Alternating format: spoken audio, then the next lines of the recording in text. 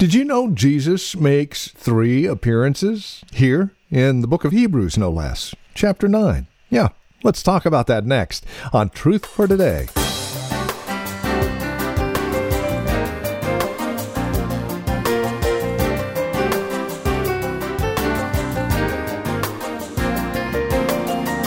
Hi there, and welcome. This is Truth for Today with Pastor Phil Howard from Valley Bible Church here in Hercules. Today we're in Hebrews chapter 9 as we take a look at the 3 appearances of Jesus Christ as laid out for us here in the chapter, again in the book of Hebrews. Now it's rather specific because it correlates with the work of the high priest from a Jewish perspective. Here to help us put all the pieces together as we make sense of this jigsaw puzzle of Hebrews, our teacher and pastor with today's edition of Truth for Today, once again, Pastor Phil Howard. We want to look at the 3 appearances of Christ in the passage. And the 3 appearances of Christ deal with 3 subjects. It deals why Christ appeared the first time, and is primarily to take care of the sin problem. The sin problem. And you're going to find it one of the bloodiest chapters in the Bible. People don't like Christianity. It's too bloody. They wouldn't like Judaism. It's too bloody. And they like a bloodless kind of religion. There's no such thing that saves. Then we'll look at his second appearing that's mentioned in the passage. His appearing not on the cross to deal with sin, but his appearing not in an earthly copy, but in the true sanctuary of God. He is entered by means of his blood into the heavenly sanctuary and is doing something he never did for Abraham, Isaac, Jacob, Isaiah. He began it after his resurrection, and it's going on now. The high priest is in the Holy of Holies representing his people. He's there now. And then he concludes that he's not only doing that, but he will appear again the second time.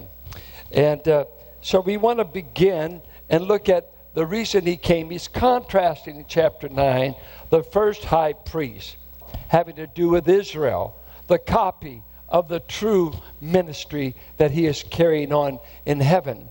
And so he goes through there, blood, blood, blood. Let me set the stage. This is written to the book, this is called the book of Hebrews. Does this mean it was written to the Irish pub? Hebrews. Any Hebrews out there? Any of you know Leviticus 17? I thought so. Any of you know Exodus 12? I thought so. Exodus 12, Passover, still celebrated today. Leviticus 17, Yom Kippur, celebrated today. It was a part of the whole background of the Jewish people. They knew the language of blood. They knew the language of sacrifices. They knew that without a Passover lamb to cover them, there was no escape from Egypt. That was a part of their whole tradition, still is. The Day of Atonement, a strange day in which really Leviticus 16, you would have the high priest of the nation. Let's take Aaron. On that day, he would kill a bull for his own sins. The high priest knew he was a sinner and had to be cleansed. He killed a bull. Then he killed a goat, and he took the goat for the nation, sprinkled it on the altar. So there's 2 sacrifices.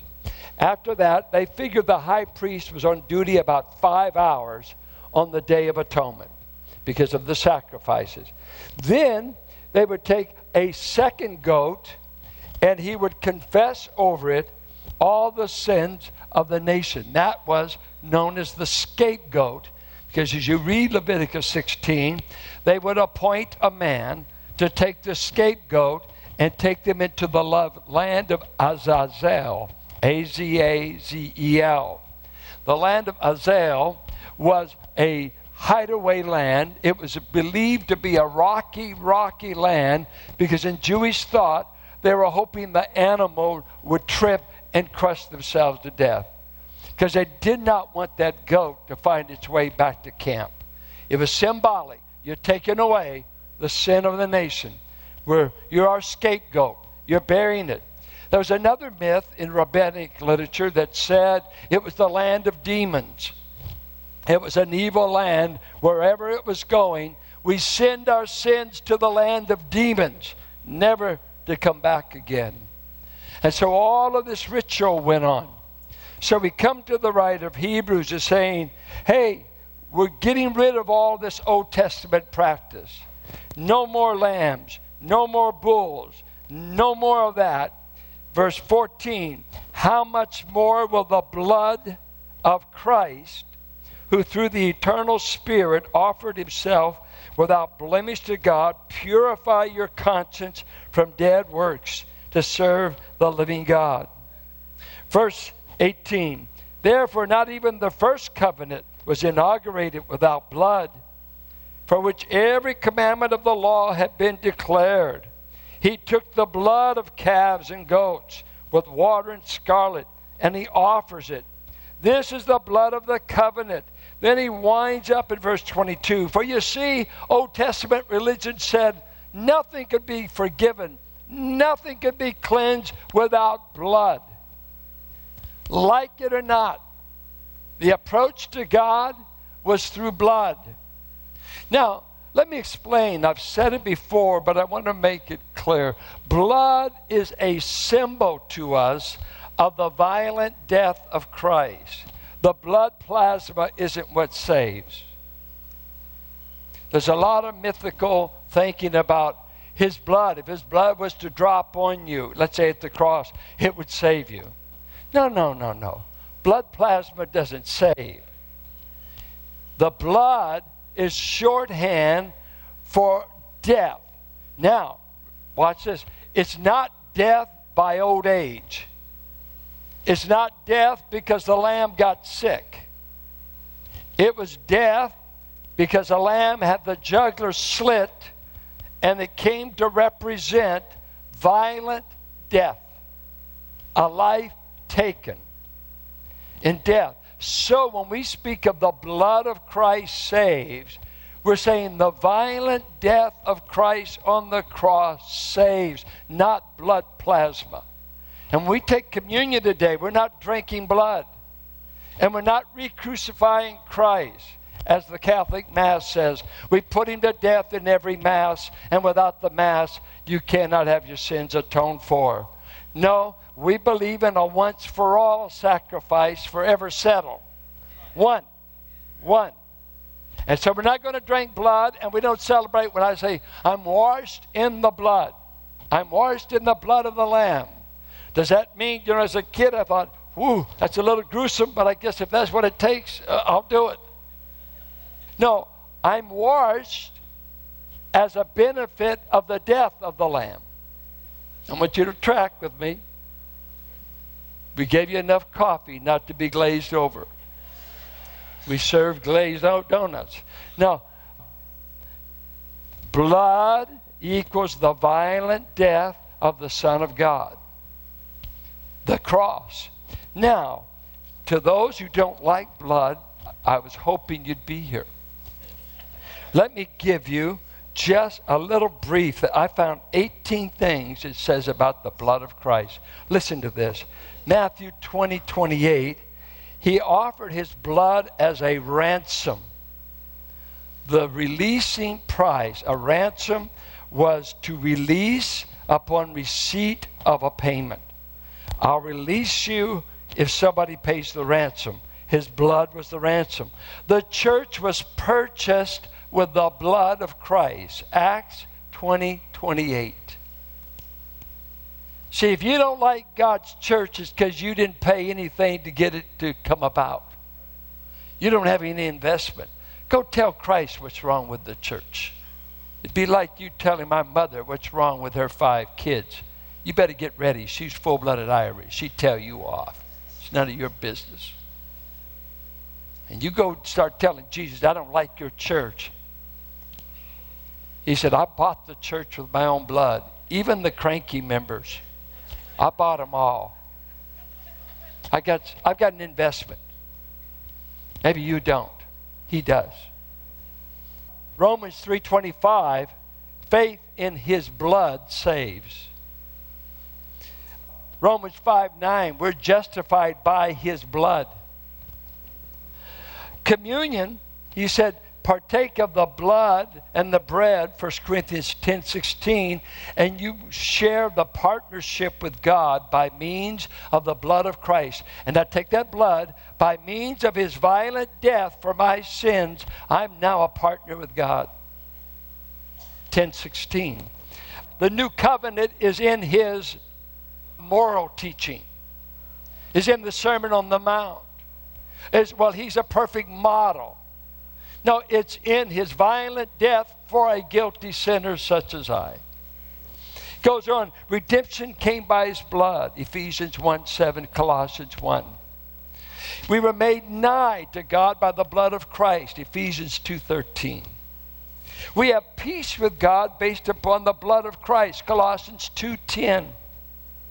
Christ secured us with something far better than animal blood. The high priest had to bring a life, had to bring an animal's blood.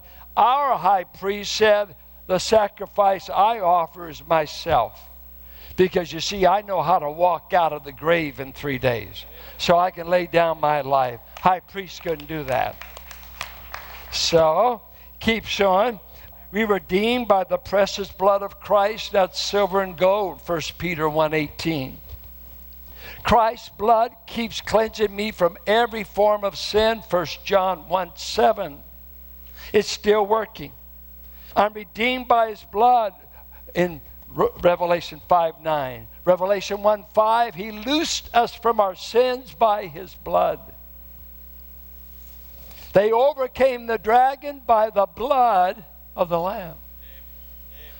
By the violent death of their Savior, they overcame the dragon during the tribulation. This is interesting.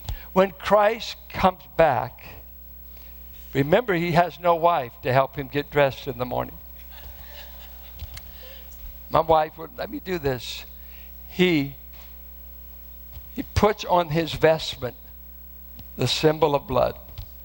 I want you to know I'm coming back to conquer my enemies because I already conquered sin at the cross, and I'm not ashamed of my death, and I will come back and seize the earth, but I want them to see I died a violent death to be King of Kings and Lord of Lords.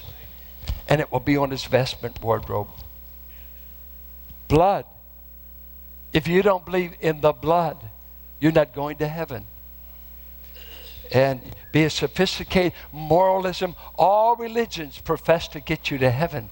And it's a series of good works and moralisms. That's why when we teach Christianity, don't start by teaching them all the rules. You got to act this way to be a Christian. You got to act that. You got to put your faith in what Christ has done, not what you can do. It's what he has done that's saving me, not what I'm doing. He saves. And it's based on his death, his resurrection. You see, I didn't have to do anything to become a son. Nothing. We were just talking in the deacon's prayer meeting today. That thief got it to heaven without one offering. How dare God save a man without an offering? Got there, what reform did he make? And just think a murderer got off that day who should have been on the middle cross by the name of Barabbas, but the Savior took his place too. If you got what you deserved, you wouldn't be in heaven. But if you can just do like a thief and say, I know I'm not going to get there based on what I've been doing. I want to trust the man on the middle cross. By means of his violent death in your place as your substitute. And this is what the first part is saying. He has appeared in these last days. And let's get it.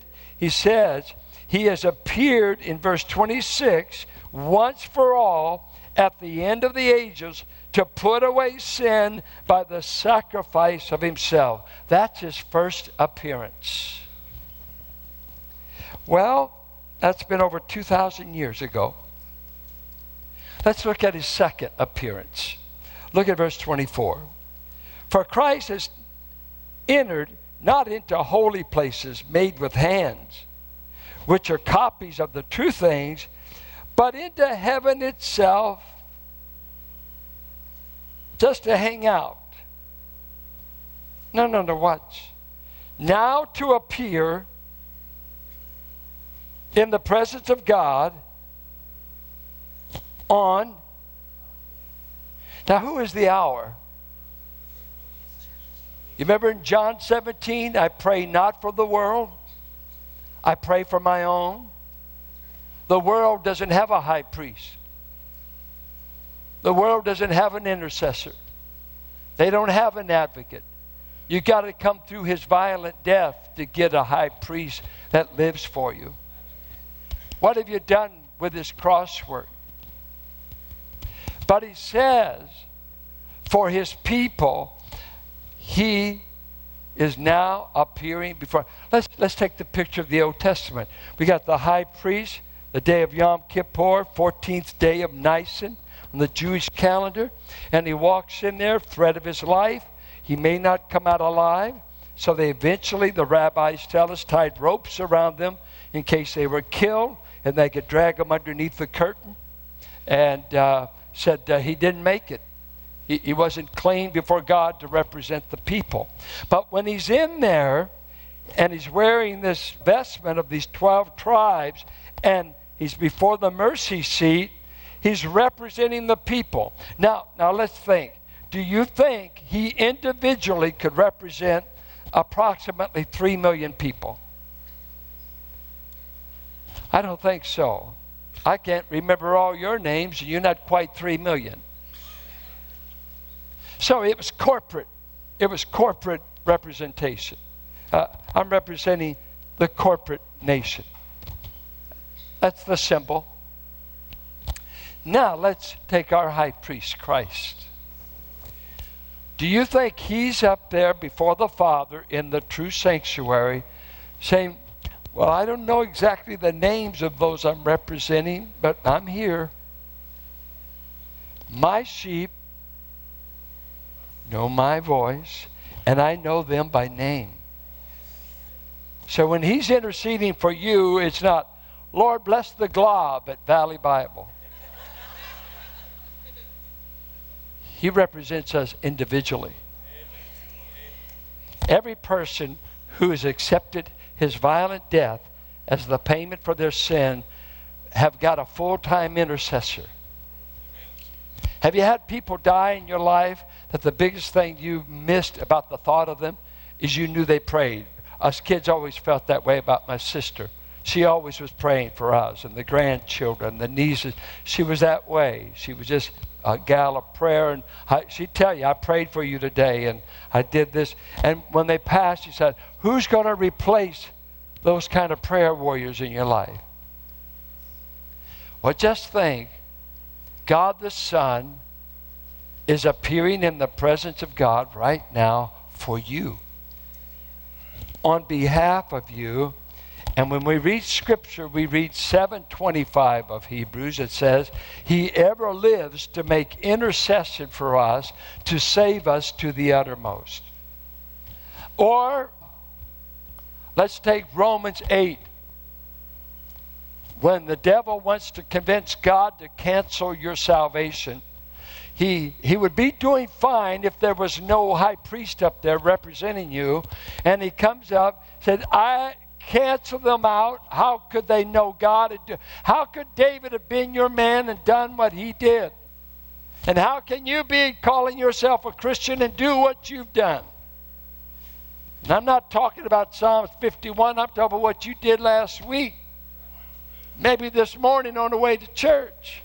That's why some of you come in late. You know you had a spat. Every one of you come in late, we know they're fighting. You better learn to get here early. Are you a true representation of what a Christian ought to be? Sometime. Some days. Not in everything. I actually sin twice a year. That's just illustration. But you've got Christ there, intercepts satanic accusation against you, and Romans 8 says, how can the one interceding for you fall in with the devil's accusation against you? I'm here to defend them, not that they didn't do it, but that I paid for it. He's not saying, oh, they didn't do it. They're nearly perfect. No, that's why I died. I didn't die for their good traits. I died for their sins. And I'm ever living, according to 1 John, the blood of Christ is continually cleansing us. I had a man today talk to me. He says, what do you do about sinful dreams? I said, I would confess it to the Lord and let the blood of Christ begin to scrub out your subconscious. Have you ever had a dream you did something in there that you never did in your life, and you thought, who in the world came up with that? You ought to confess that to the Lord. Hopefully a seed wasn't planted that you do. Scrub it out. The blood of Christ cleanses from all sin. Have you ever had a cleansing bath? My mother would come and examine me, the baby. Did you wash your hair? Yeah. I'm in there playing the boat, little kid now. Anybody ever had your hair washed with a bar soap? This is before Palmolive, children's soap. Stop it, Mom. I'm going to be bald. But you'll be clean. She knew how to cleanse you. Well, Jesus is living right now before God the Father. You don't know this. You may not believe it. You're clean. You're accepted. You got heaven made. Did you know that? If you've accepted his violent death for your sins and that he's a living Savior, you got it made. Don't get haughty about it. You got it made, though. We're not going to heaven on probation. I'm going to heaven on the sure promise. I took care of it. I'll get you there. I'll get you there. Even you can make it. Even you. Because of what he did and what he is doing. So, he's my advocate. He actually defends me when I'm wrong. Once again, he doesn't say they didn't do it. He's a nice boy. He doesn't do any of that stuff. He said, oh, yeah, we see that. Got you covered. See, the word, when you read kafir, when you say Yom Kippur, that word Kippur in Hebrew comes from the verb kafir, which means to cover. The Passover lamb covered, blood covered. And what Christ tells his people, I've got you covered. And I'm the covering. I'm the covering. I tell you, I was talking with a bunch of relatives yesterday, and we were talking about how hard it was starting out in the Christian life in the circles we grew up with, because all the rules, all the standards, and I thought, boy, it's one reason I held out. I knew I couldn't live that way. I knew I couldn't keep all those rules, all of that, because it wasn't clear to me he would keep me without a rule, just the cross, just salvation by grace through faith. And that brings us to the end of our time today here on Truth for Today with Pastor Phil Howard. Closing out our program, I'd like to leave you with our contact information, especially in light of the fact that this is a listener-supported ministry. And as you contact us, not only with prayer support, but financial support as well, we're able to continue the ministry, not just on Sundays, but Monday through Friday as well, here on KFAX. Please prayerfully consider that as you contact us today with your gift. 855-833-9864 is our phone number. Again, that's 855-833-9864. Or write to us at 1511 M. Sycamore Avenue, Suite 278, Hercules, California. The zip code is 94547. And another way to contact us, probably the easiest, is through our website, valleybible.org. It's there that you can even take advantage of our secure online donations. You can also take advantage of the many resource materials we have available for your growth and walk in Christ. Again, valleybible.org. It's there that we also have a bit more information about who we are and what we believe, and directions if you would like to join us for worship. Service times are at 9 and 11 this morning, and we'd love to see you face to face.